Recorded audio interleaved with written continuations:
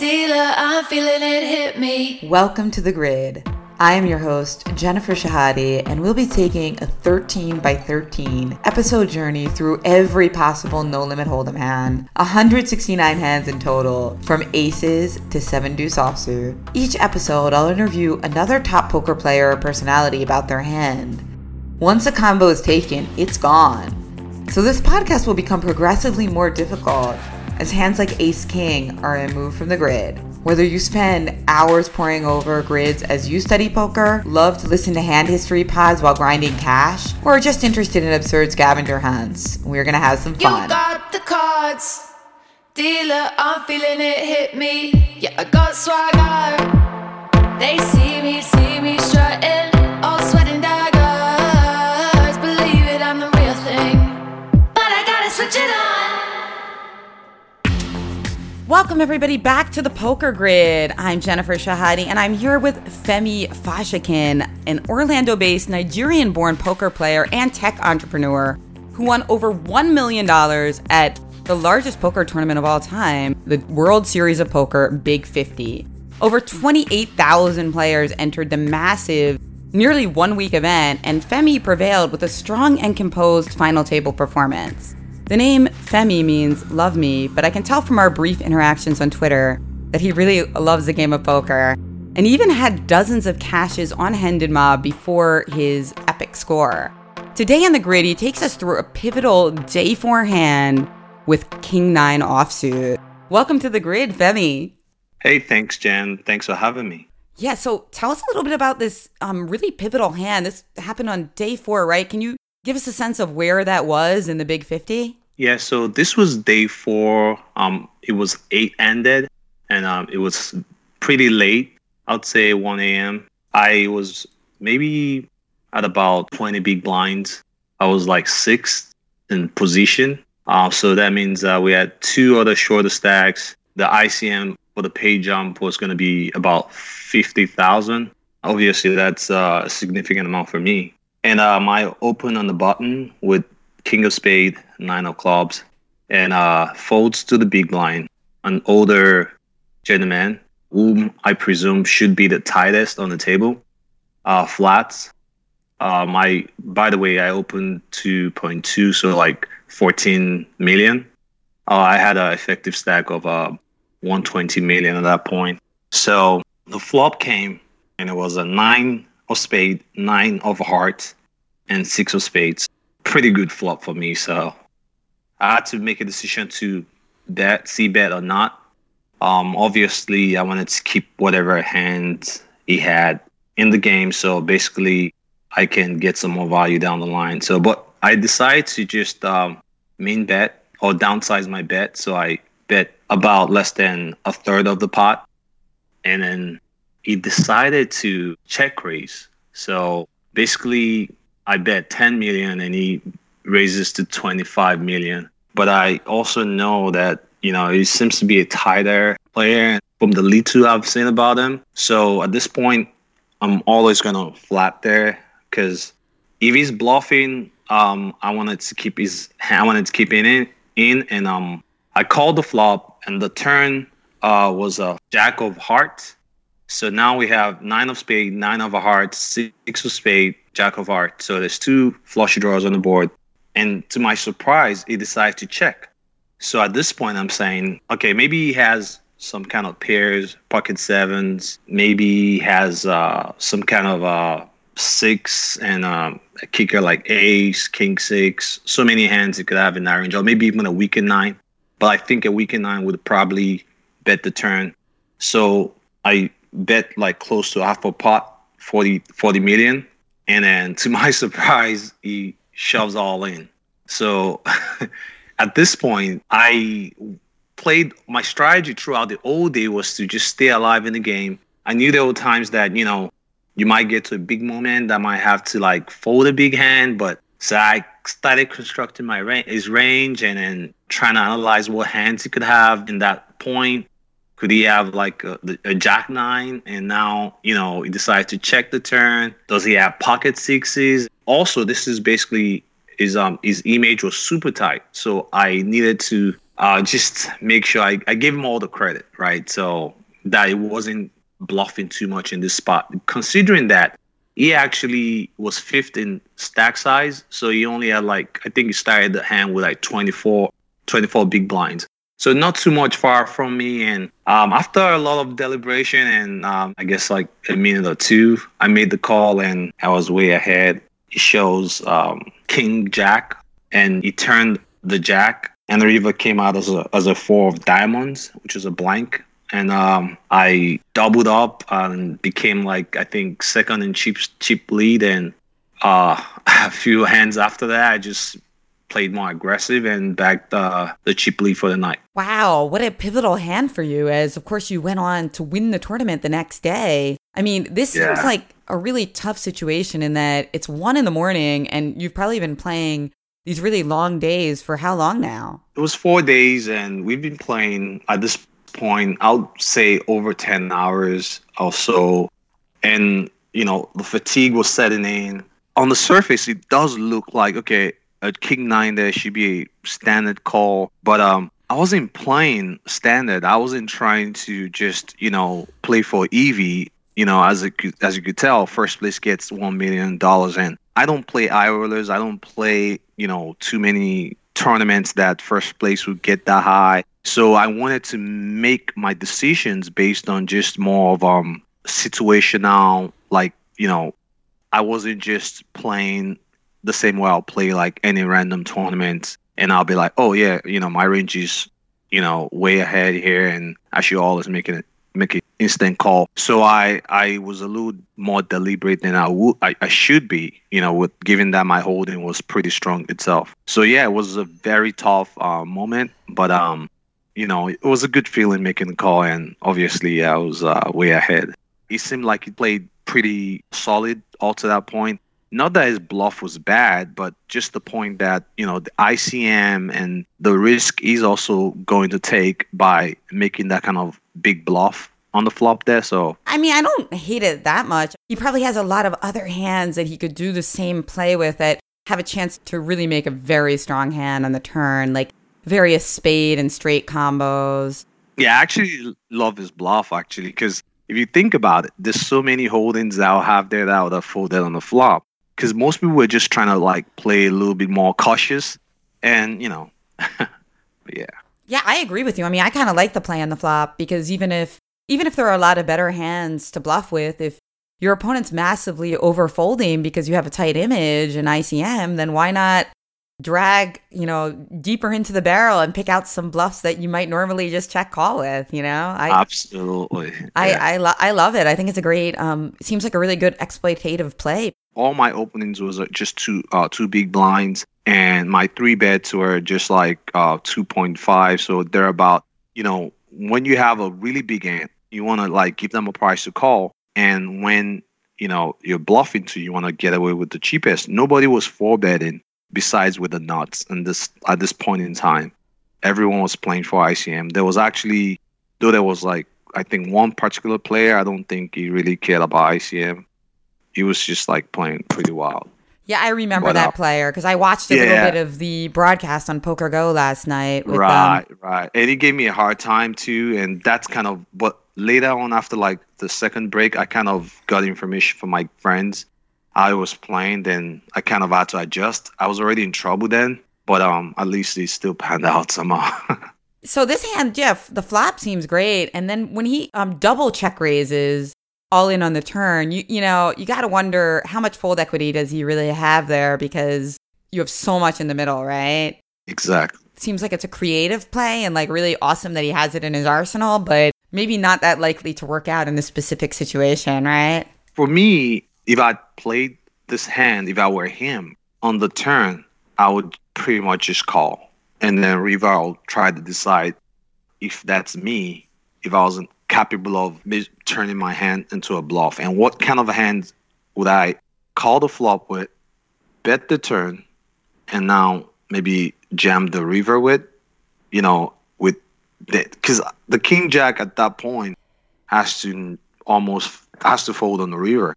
So I don't like his check shove on the turn because he's turning a hand that actually could be ahead into I guess, a bluff.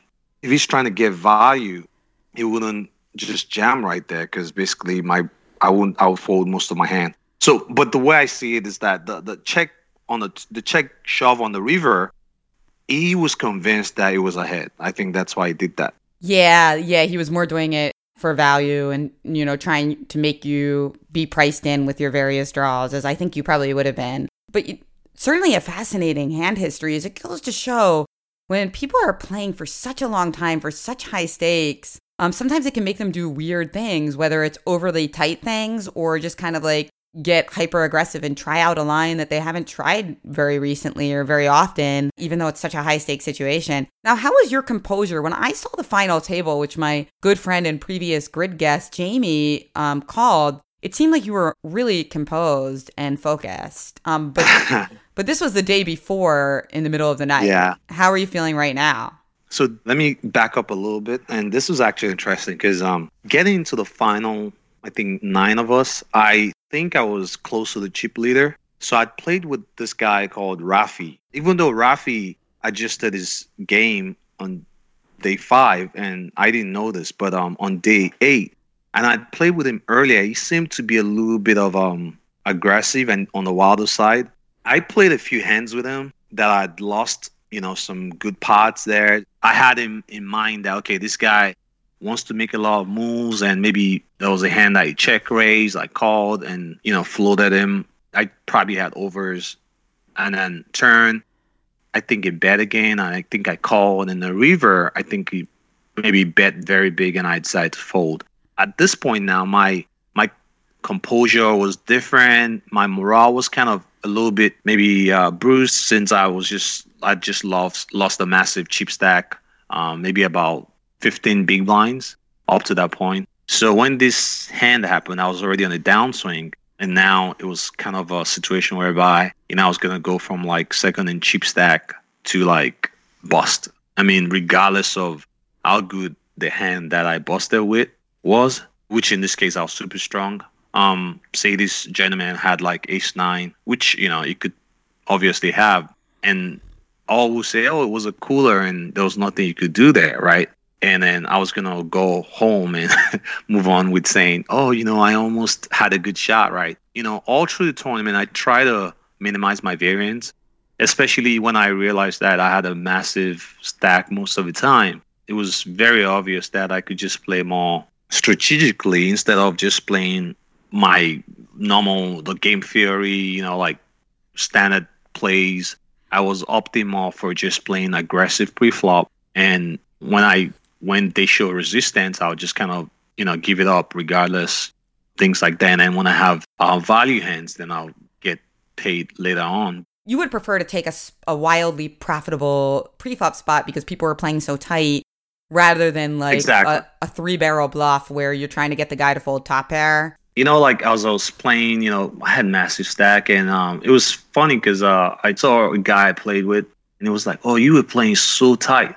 And, I was just laughing in my mind, like, because, I mean, he had no idea what I was doing. And because most of the hands I played there, I was playing pre-flop very aggressively. At this point, there was already a lot of pay jumps along the way, right? And so most people were trying to make the next pay jump or survive somehow. So it was highly profitable. And then in the occasion, a few events where I got somebody like to if I 3-bet and they 4-bet, they're not doing it light. They're like super strong. That strategy seemed to help me a lot. And at this point now, I lost control of everything because I was on a downswing, and then this hand happened. And at the moment there, I was just, flashing back and thinking, I have a great hand, but if it's a cooler spot, it's unfortunate as, the story hands that way, right? I finish 8th and that's it. It doesn't matter what hand I finished with, right? You wanted to take your time ending the story, right? Exactly. What's your perspective on this question about the poker dream? As people are often talking about how recreational players, now you, of course, are a very serious recreational player. You do have other work, but you take poker very seriously, I can tell. But is a poker dream alive for the non-professional? And does your victory inform that question at all? That's a good question. So at this point, I would say I was become more like a reg. My opinion about the poker dream, I don't know if I particularly like the phrase poker dream. It's something that it's a continuous effort, right? It's not just that you suddenly arrived at the dream, right? Because you put countless hours in your game and you study and you get a lot of disappointments and you get some modest results.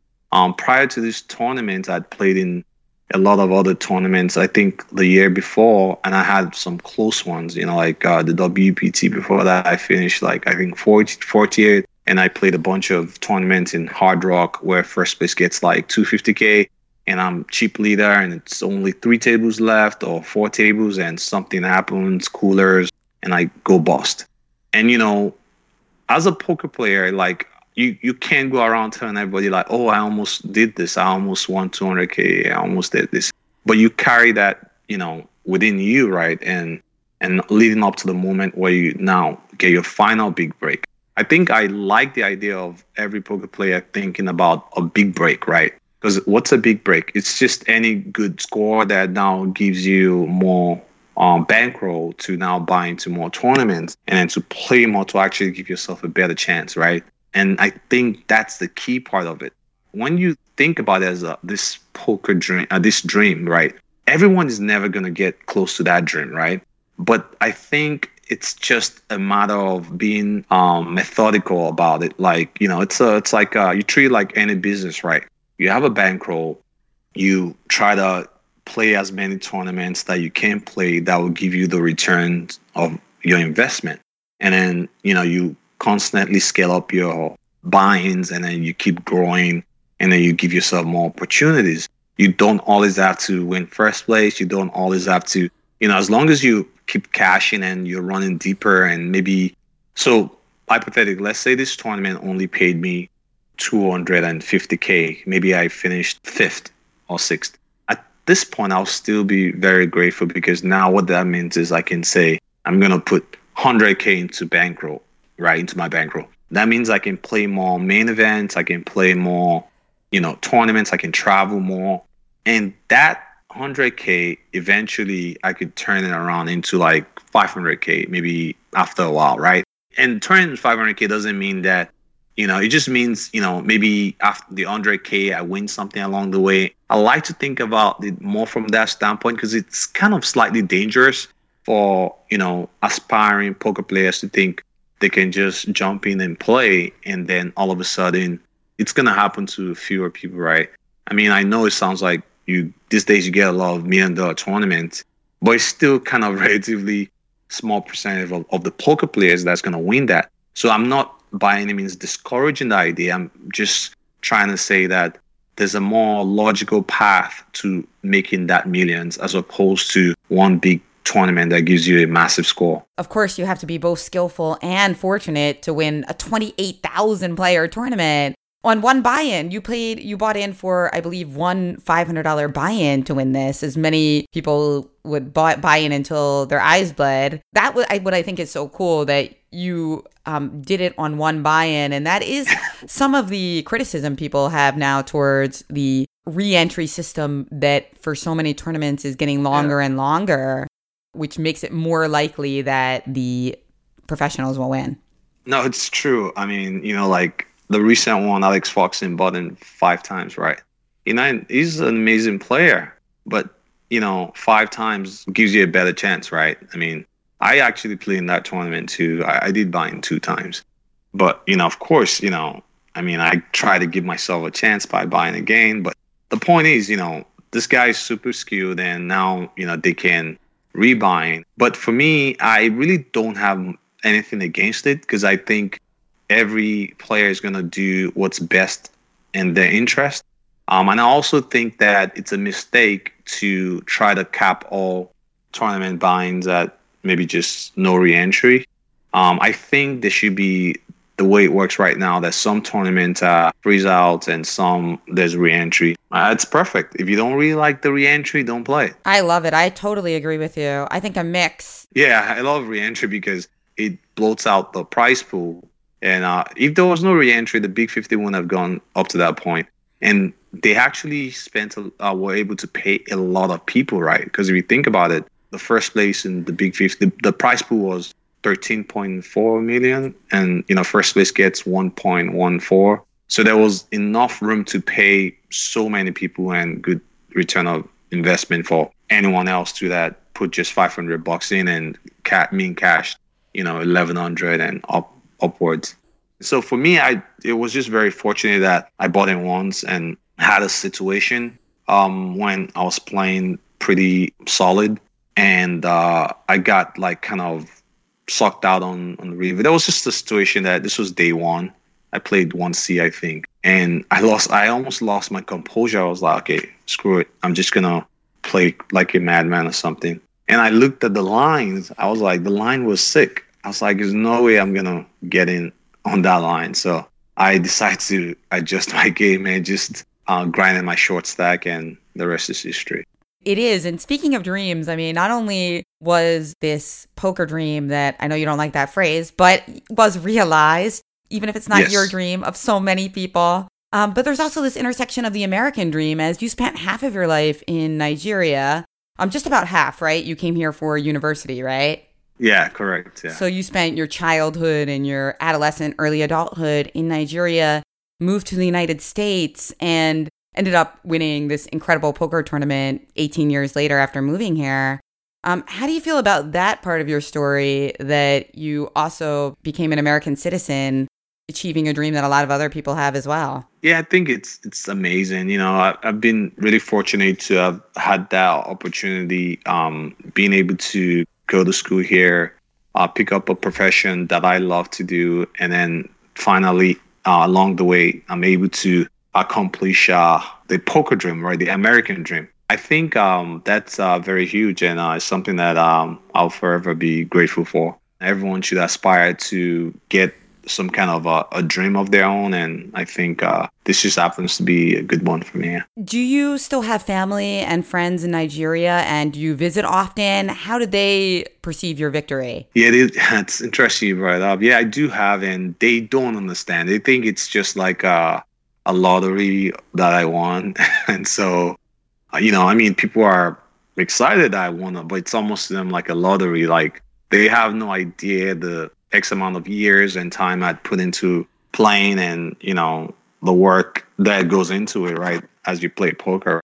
Poker is not even big in Nigeria at all. Maybe there might be some few poker rooms. But a lot of people see it as gambling, and it's a little reckless and all that stuff. So I don't know. Maybe I'll help change some people's mindset about that. You tweeted recently that you got an invitation to some sort of reality show or TV program where they were inviting lotto winners to talk about how they leveraged their big victory into the house of their dreams. Yes. How did you get on that list? I have no idea. It was just random. I got a letter, and I showed my wife, and, we're like laughing about it, and we're like, maybe we should go. I don't know. Somebody mentioned, I think in the chat, someone said, oh, there's this poker player too that won, some money, and he ended up going on the show. I think it's a mistake for people to think poker is a lottery, or I just didn't want to be part of that mindset. I feel like, we work for the game, right? You study, and then I'm going to go play Hard Rock in like a couple of days. I've been studying a lot over that. So if something good happens now, should I just attribute all of that to like, oh, look, I just scratched off 10 numbers. Woohoo. But it was kind of interesting that many people perceive it as something like that. How have you changed your approach to poker tournaments since your big victory? Have you been upping your buy-ins? Have you hired a coach or worked out a different training program? What has changed since the big 50 win? I'm trying to figure out, where I need to change. And one thing I've started doing is I'm trying to give myself more chances of winning, right? So last year, particularly, I started playing some main events like the WPTs. I played, a few of the ones I can go to. So obviously I played a little more higher buy-ins, and I played a few more other tournaments. In terms of strategy-wise, I keep studying as I've always done, and I contemplate about changing my strategy a little bit because right now when I play, I get a little more action than probably I would normally get. So I just need to kind of balance up my game and stay up with the trend. But I still meet with like friends and we go over hands. That helps a lot. I didn't hire any coach one on one. I just think there's a lot of resources out there to keep improving on. Yeah, absolutely. And when you said that you get more action than most people, is that because of the Big 50 win? Why is that? Right. So it's so for instance, I could walk into a tournament before now and just basically fold like 20 hands, and then I decide I'm gonna bluff this hand and I'm gonna put a barrel, I'm gonna bend, and I'm gonna jam the river, right? Something I got away with easily, right? Any table I get to, you get a conversation about that, and it just means you're no longer anonymous. And now people have an expectation of you that you're capable of, like, maybe putting a creative bluff there. One guy was like, I'm gonna call you because I want to be the guy that knocks out the guy that won the Big 50, and he calls. I mean, his hand was a decent hand, but it's almost as if there's an extra incentive. Or if you look at it a different way, it just means that, okay, this guy might at least know what he's doing a little bit. So it means it probably bluffs more than an average guy that looks tight. So that's kind of what I'm saying, yeah. Right, and they probably assume that you can rebuy also, so there's that as well. But exactly, yeah. Yeah, that makes sense. Going back to the hand, I recently had a home game where a creative director and me in Philly, his name is Evan Young, and some of my poker friends and chess friends came over, and we played with these like special cards where, in addition to playing a game, just a cash game, we also had these challenges that you would win like a bonus from every player, kind of similar to the 7 Deuce game, but we weren't only playing the 7 Deuce game. And one of those cards was the double check raise. So you would win the bonus jackpot in the center of the table if you got a double check raise in and won the hand. And so when I saw this hand history, I couldn't help but think that it's actually pretty rare to see the double check raise at most tournaments, right? I mean, even at the professional level, it's not going to happen that often, right? The double check raise is actually brilliant if you think about it. Any line that is usually uncommon tends to be very good because there are two things that are involved. Your opponent wouldn't really know how to react in that spot because they haven't seen it a lot. So you have a higher chance that they're going to play wrong, right? It's just so happened that my hand was kind of super strong there, and it's kind of would be insane to fold. Otherwise, the double check raise would have worked. I didn't like the turn check raise again because at this point, you should be doing that mostly for value, unless he's just super deep. If he's super deep, then it's a good play, right? Because if he has like 70 big blinds and it is not at the risk of busting out in the tournaments, then you can kind of be creative. And if you put a double check raise on the turn, then even if I call, you can just jam the river. That's if our stacks was deeper. So, but yeah, it's pretty interesting. The double check raise there. I mean, just in general, like kind of thinking about adding that to your arsenal sometimes and preparing for it as well, so that you're not taken off guard, making sure that you're studying those types of more exotic lines. And that's why we put it into our game. But the problem was it was hard to get it in because, it required a very specific situation where you would check to them again on the turn and then they would bet. And then the other issue was that everybody knew that card existed. So that challenge card existed. So you already knew that there was a chance your opponent would double check raise in a spot that they would normally do a different line for value.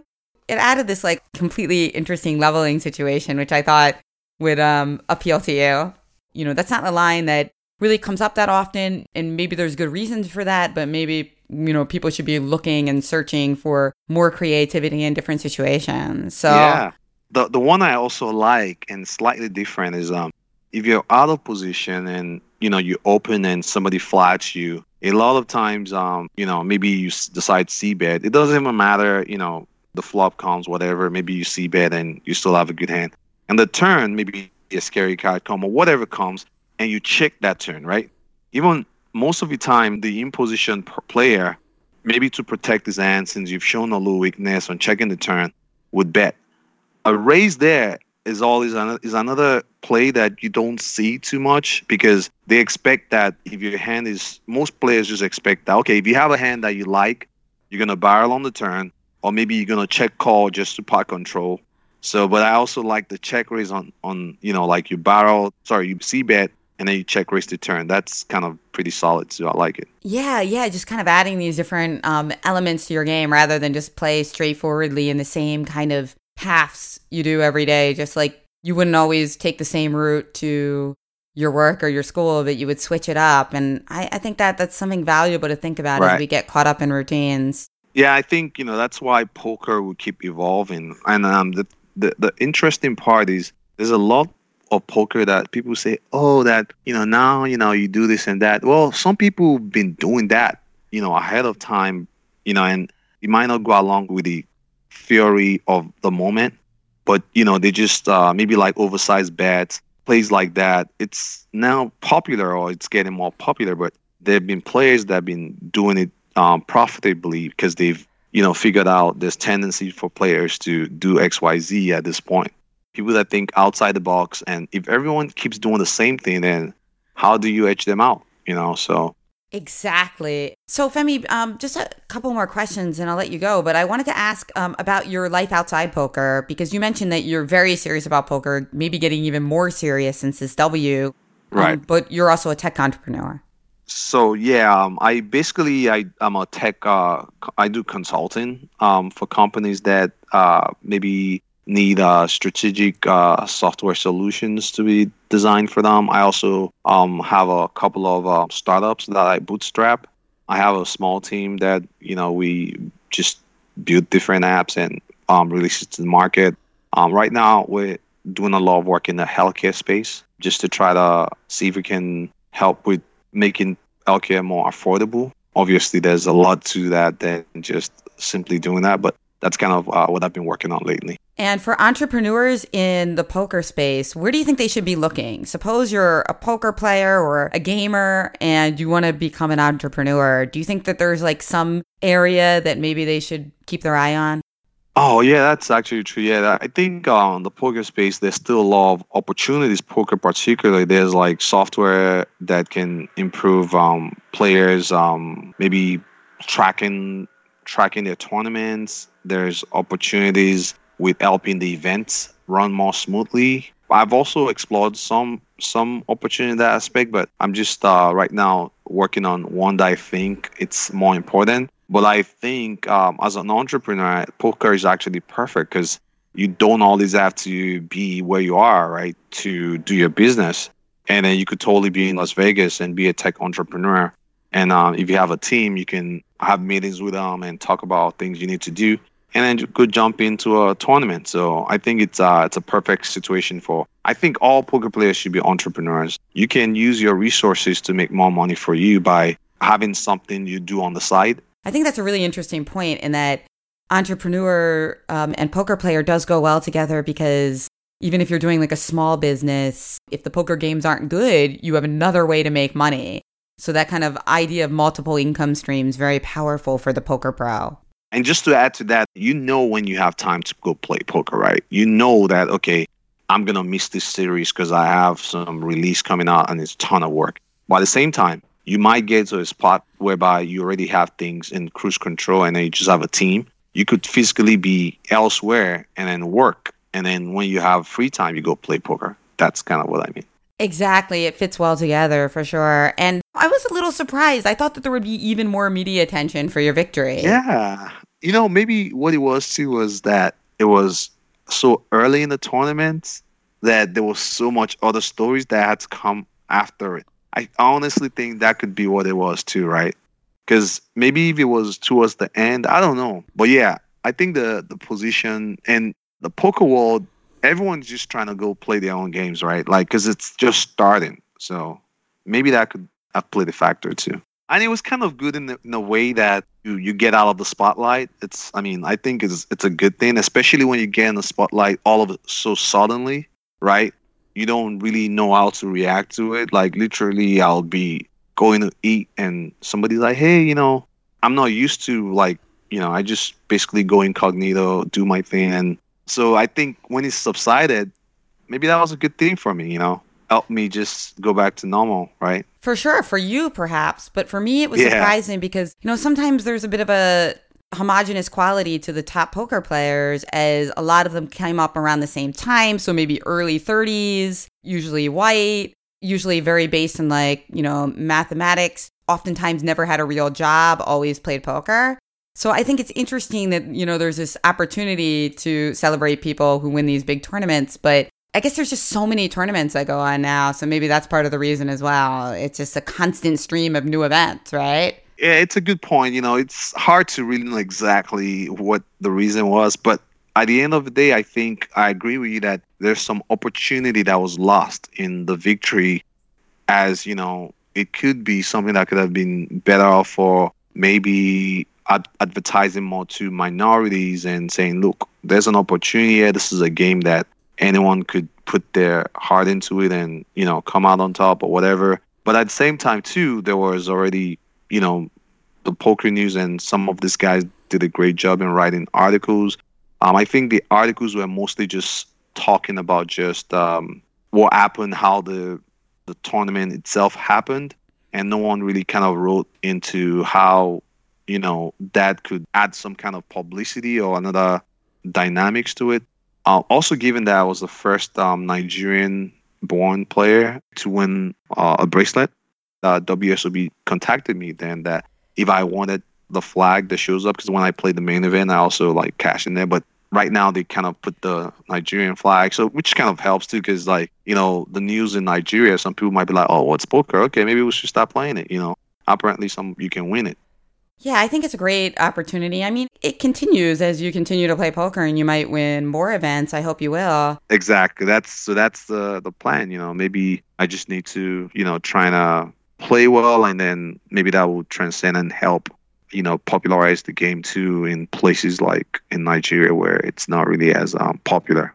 Especially as we get regulated poker in America and people can play at any buy-in. This idea that anyone can do it if they put the intelligence and the smart bankroll management to it as well. That's important, yeah. Yeah, that you don't have to come from a certain click or, start with a huge bankroll, that you can kind of build it up. And you could start very late too, right? Like I did. I mean, I pretty much learned poker in 2011. You're an immigrant, Nigerian, and you also started in your 30s as opposed to, or late 20s as opposed to most people starting, in college or something like that. Do you have any final advice to people who are listening and want to really make the most of the opportunities that they get in poker? Yeah, I think same advice that I tell to myself is just stay hungry and stay humble. It's very important to understand that the only thing that would stop anyone from doing well in poker is themselves. If you can figure out the bankroll management and also incorporate a lot of study into it and then just keep playing and staying healthy, working out. Poker is a mind game, so you have to pay a lot of attention to the mind, right? I think it's almost guaranteed to be profitable or successful. Obviously, definition of success, it's all subjective, right? It depends on the person. But my own definition of successful is you're playing and you're profitable and you're winning more than you've lost. Well, thank you so much for joining us, Femi Fashakin, on King 9 Offsuit, integral hand that helped him win the WSOP Big 50. Thanks a lot, Jennifer. It was great being on your show. And you can follow him at Femi T Fash. Femi T Fash on Twitter. So thanks again. King 9 Offsuit, Femi Fashakin. What a great story. Thank you so much for listening to The Poker Grid. Go ahead and subscribe on your favorite podcast network. We're on Apple Podcasts, Stitcher, Spotify. We also really appreciate your reviews and ratings. They really do help. We also have a new mailing list, so go ahead and subscribe to that on thepokergrid.com/subscribe. Finally, if you're looking for a way to support me and my projects, I'm the Women's Program Director at US Chess, and we're trying to equalize the field in the mind sports arena. You can go to uschess.org and pick a donation of any size. I'd really appreciate it. Thank you so much for listening to The Poker Grid as we count down 169 hands. No one ever bust. They say I'm lucky. Oh no, no need to bluff. But all the cheap tricks up my sleeve. Yeah, I got talent.